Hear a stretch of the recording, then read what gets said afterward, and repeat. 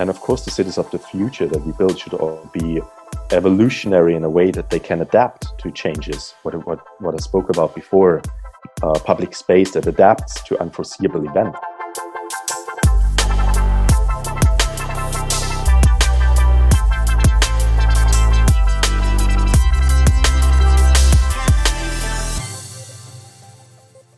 Hi guys, welcome back to episode 2 of the IBD Hub podcast. Today I'm with the two co-founders of SUPERWORLD, Maxime and Thomas, which in my opinion represent the architects of tomorrow. So hi guys. Hi Julia. Thanks for having us. Thanks for having us. I'm glad to be here to talk to you. I was wondering if you could maybe present yourselves. Like, I know you guys for quite a while, actually. Maxime has been years, even. So could you present yourself and maybe tell me a bit more about SUPERWORLD? Hi, Julia. Thanks for having us. So we know each other for quite some time, but for the audience, it might be interesting to know. My name is Maxime Cunin. I'm originally from a small village in the forestry part in the southern side of Belgium. I'm a partner, co-founder at SUPERWORLD.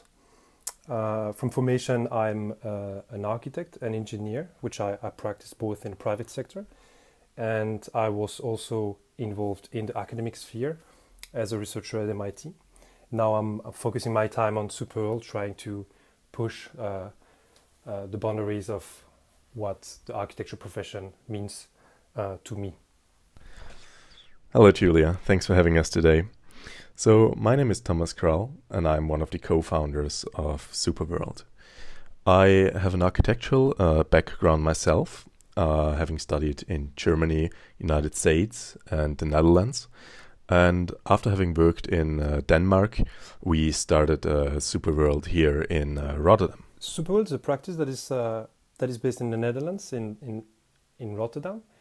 And Thomas and I founded it a couple of years ago with the idea to explore and experiment with evolutionary systems, alternative models, and soft transitions towards a world we want to envision living in.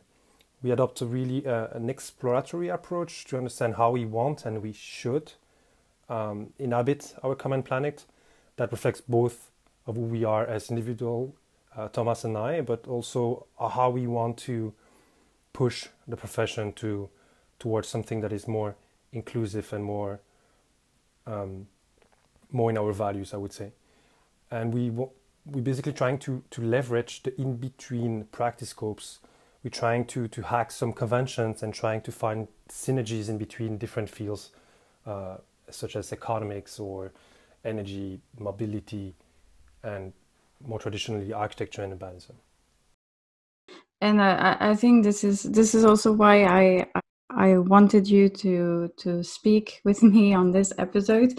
I think your vision of cities and urbanism is refreshing and new. So that's why today I would like to talk about how cities and urbanism will evolve through time, especially after this pandemic. And really have your intake on how you see things evolve. Do you think that we will change our ways to design the cities?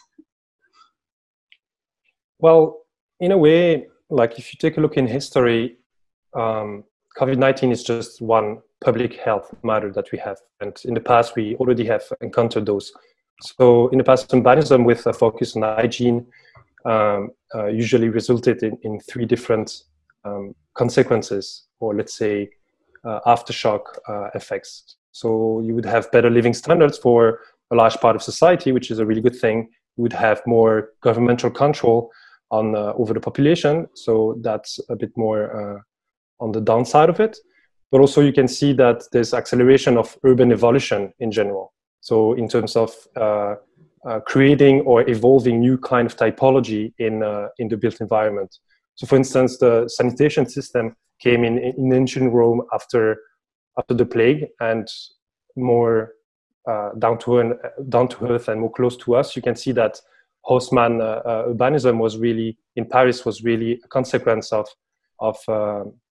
health crisis, and that brought those really wide streets and being able to breathe in the city.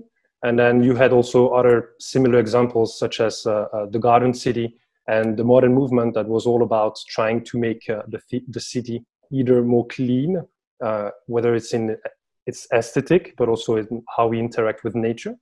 So all this create better living standards with more access to green spaces, but also it tackles different kind of parameters such as daylight access or air pollution. And in the same time, it's as I was saying, it's creating a bit more of a top-down control that might be a bit to be mitigated, but it's also in a way how we inhabit our planet as citizens, more as urban planners or built environment stakeholders. But I think also interestingly, you have those new typologies coming up with the Parisian block, for instance, or bathhouses and flat roofs in a way. Yeah, so we can basically say that thanks to pandemics in the past, it has pushed architects and designers to find new ways to have a healthy city and really like perform in engineering way to make the city healthier, and that helped society to evolve through time. But how would you relate this to the current situation? Do you think that the social distancing will have an urban impact on the cities today? Well, if we speak about these three things that Max mentioned, in a way, the good consequence that standards of living rise, that's something we could be able to see being caused by a COVID-19 crisis, in a manner that maybe we develop new standards. Governments will develop new standards of residential developments that actually force for more shared outdoor space, more space to breathe and have air and light in case of lockdowns, as an example that we saw in some parts of the world quite rigidly. So there's these kind of consequences. Of course, there's also the negative aspects, in a way that already now there's talks about things like tracking systems, monitoring systems in the public realm that are a very that is a development that we need to be looking carefully into as a democracy, as a society. But then also urban typologies that we know today might just evolve, and that includes not only buildings, like we might see malls and office towers, like these places where we have a lot of people being bundled together. We might see them getting more rapidly extinct in our cities, whilst at the same time, maybe our public spaces find a kind of new dimension to them, a new level to them, where they provide more space in new developments for people to walk outside. We've seen that in some examples in the UK, where private like streets that are usually used by cars and pedestrians are purely used by pedestrians by government regulation, in a way. And we've also seen that plazas in some cities have become places where temporal hospitals can occur. So I think this new layer to the public space is something that we might be able to see more as a consequence of this first real 21st century pandemic. What we're seeing, and what Thomas just mentioned that is really interesting, is that you have this new relationship between private spaces and public spaces, and that you have this evolution of those spaces into something it was not intended to. And then in a way, diseases and pandemics are nothing else than another parameter for resiliencies in our city. You might consider as well flood resiliency or heat resiliency that we are talking a lot in the field these days, because we are living in a highly urbanized environment already, but that means we're not going to build many new cities from scratch, at least not in Europe, but we're going to base and build upon what we already have in the cities. And that means you need to be creating a new kind of rules are applying onto an existing urban fabric. So it might be more small and smart interventions that are more effective to reply to those issues. We're not going to pull another Haussmann urbanism master plan because we don't have the financial capacity, the political power, or even now we have parameters about sustainability that we know that you need to reduce as much as you can what you have already present in the urban realm. So if we build new urban districts, you can take disease as another parameter of resiliency that you need to bring onto the table as a parameter. But it's just going to be another parameter amongst the other ones I just cited before. So if you look at other resiliency parameters such as flooding and heat or social resiliency, the most effective measures are the ones that are mutually beneficial between different parameters. So for instance, green roofs onto existing structures are not only good for the energy consumption of the building itself, but also it's just bringing more diversity and more visual access to green spaces. Another example might be that parks in new development can be providing flood protection as well as sufficient open space for social distances and access to public spaces in general. It's just the fact that taking a monoparameterization on how you behave in city and how you plan cities is just not really a good approach, because instead of creating a tolerance for pandemics and showing that qualitative coexistence between pandemic and how a human life is possible, you're going to have something that is more towards one direction. And we know that we are all living in an ecosystem in a way. We all live in interaction between each other, whether we talk about humans or other kind of parameters. So we all live on the same planet. So you need to kind of foster those interaction and relationships. So could you tell me maybe how these relate to stakeholders and how we will build the cities of the future?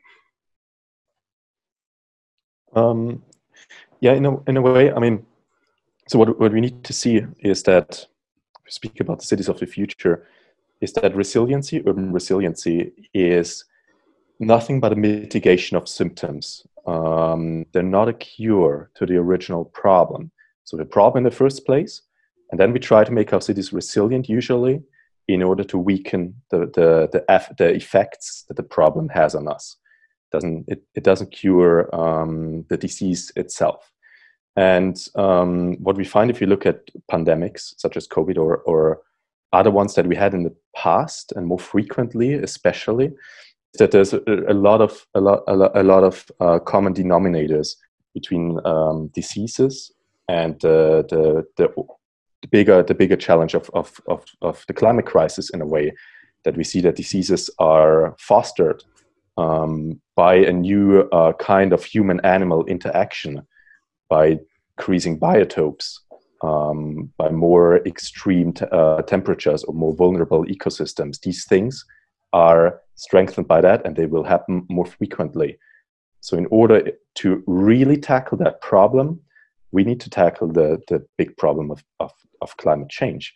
And in that manner, the future of urbanism and all the stakeholders involved in it, they need to do these two things, which is mitigation of the problems we already have, but also try to decrease the original cause of the problems, meaning reversing or stopping or ideally reversing the climate change. And that's why we as SUPERWORLD are also looking at this problem as a holistic entity, as the overall system. We're not just trying to create the engineering solutions to the different aspects of it, but actually see it as an overall entity. And we try to play or interact with this system, craft the system in a meaningful manner, so we can do both. And that has many layers, if you want to say. So there's of course the layer that we need to construct ideally in a carbon positive way if we do new urban developments or upgrade our cities. We need to speak about upcycling, new green mobilities, new kinds of energy, the resiliency and biodiversity that will allow us to be better prepared for new pandemics coming up, or the other effects that climate change brings.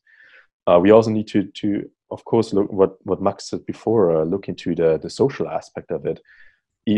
Our ecosystem involves humans, so we need to create also resilient communities that are strengthened, that work better together, and also have a more localized and human to human kind of solutions to situations like the current one. And of course, the cities of the future that we build should all be evolutionary in a way that they can adapt to changes. What I spoke about before, public space that adapts to unforeseeable events. That is something that is quite of essence in a way, not only in terms of pandemics, but also many other parameters of the climate crisis. Of course, there's also going to be economic layers to this, to the cities of the future, and many others. But we're trying, as SUPERWORLD, to tackle them as a holistic whole, instead of just picking, like doing the conventional planning process where you resolve single ones of them. So I think that's how the cities of the future should be built in a way. We were mentioning before, there's no organism that exists in isolation from the other ones. In biology, ecosystem can be defined in many different shapes. So it can be mutually beneficial, or in competition, or parasitism. And you can find all those kind of interaction in cities and countryside, for instance. So you can think of relationship between economy, resources, legal framework. And I think that if you're trying to build cities or to interact with the built environment, you ought to be thinking about all the interactions in the system. So, for instance, one that is more related to the human construct that Thomas was mentioning would be that you have now indigenous governance systems where you have social structures that are part of a more resilient built environment. So you have relationship between and within communities, and interactive with many layers of the society, or what makes our modern world, such as energy, housing, or mobility, for instance. And then you can find many of those international communities are trying to tackle local challenges, as energy cooperatives or residential self-initiated development. And so those local communities are organized around local needs. But what you can see now is that those structures are becoming something different. They are repurposed into something more relevant to what the social and the local need are. So in a way, this is all part of this non-tangible structure of what our cities are made of, that we are really interested to dive into, because we see that there's a lot of potential and of failure, but also of success on how to make our cities. Yeah, and I think, like, if we can give you two examples where we try to apply this system making, this ecosystem thinking, is that we were working on a strategy in Russia about shifting the entire construction industry to the one resource that we have in abundance, which is timber. And we wanted to cover like the full spectrum, the full scope of this holistic system. So we didn't only think about the architecture or the city block that would be put in many cities in Russia in a way, but also about the communities, the value for the people living there, how we can strengthen the communities, make them more resilient in a way. But also the economic aspect of this, meaning what does the supply chain look like? What is the current industry we can be building on? What does the market for timber, the legislation, all these things look like? And all of that in a way to create a carbon positive city. That is quite in our agenda in a way. And another example we have in Belgium, maybe Max, you can explain on that one since you're the local.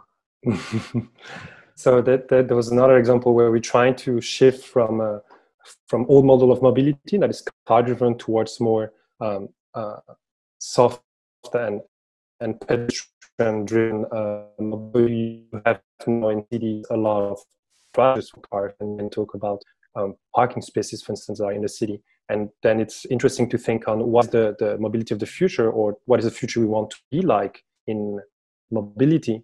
And therefore, you are left with a lot of redundant infrastructure that are in the public space. And then we're trying to think on how to repurpose those into something that is really useful for communities, but also in the same time that are being that can be put in place in a low-key manner, in a quite fast fashion, and that can profit the bigger community. So it's all about it's one of the evidence for ecosystem urbanism that we're trying to think about, and system making that extend beyond only one discipline, but trying to tackle mobility with more urbanism, and trying to also have a merge between a top-down approach that might be digital-driven and data-driven approach, where you can have GIS data informing what kind of program you need and where, and also the top-down approach where you would have the people that are involved in the design process and having participatory processes put in place to have really people engaged in the environment, and that they feel they can participate in the making of the city they want to live in. Yeah, I was wondering, because of course now that this pandemic crisis has been ongoing, we have been talking about sustainability in a more sustained way, actually, than before.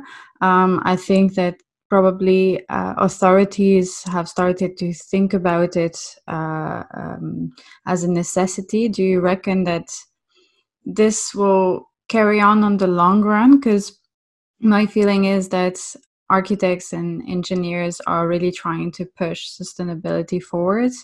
But of course, the regulations and the political motivations are always slower than the people who want to innovate. So do you see that there will be a strong change, or do you think that things will proceed as slow as before in the end? Well, there are examples of this happening already now. Like I think what social distancing brought in this case and lockdown is that you have an acceleration and concentration of decisions that would have taken a decade and now that are accelerated. So for instance, you see that there needs to be more, authorities are thinking on re-triggering the economy. And in the same time, they are doing it with some conditions now. So, for instance, Austria decided not to give money to its airline companies without having a really strong sustainable agenda. So you have the companies that should be carbon neutral or reduce drastically their carbon footprint. And for instance, in Amsterdam, you have also the donut economy system that has been put in place to, once we're going to trigger back the economy, it's going to be oriented towards the direction we ought to go for as a society. So I think in the end, we should be building more systems that are interrelated and that are far beyond the original agenda that we have. As Thomas said, just mitigating the effect of what we have now is just not going to be enough. I think we need to be visionary and also in the same time pragmatist on how to get there. Great. I think it's good to have a small conclusion. No, but maybe then to conclude on what was just said in this conversation before. In our belief, the consequences of this COVID-19 pandemic, well, it basically comes down to creating a more resilient ecosystem, urban ecosystem, but also try to change or to reverse the original cause of many of these problems, which is the climate crisis. and we can do so with many by many measures. We need to see it as a holistic entity. The built environment and the humans living with it, they shape an overall ecosystem. And I think that's also really at the core what we're trying to do with SUPERWORLD, is that we try to envision or dream, if you want to say, about these ideal systems or how these systems can be improved, how it's a better future, whilst trying to figure out a way on a very bottom or like down to earth process to actually get these implemented, and without it lasting a very long time. That's really that. Thank you so much for both giving your view on the subject. I'm really happy to have you on this episode too. So thank you for your participation. And I'm looking forward to see more of SUPERWORLD and your projects. I will put the link of your Instagram, Facebook, and website in the podcast, so people can go and check out your amazing startup. Thank you so much. Thank you for having us.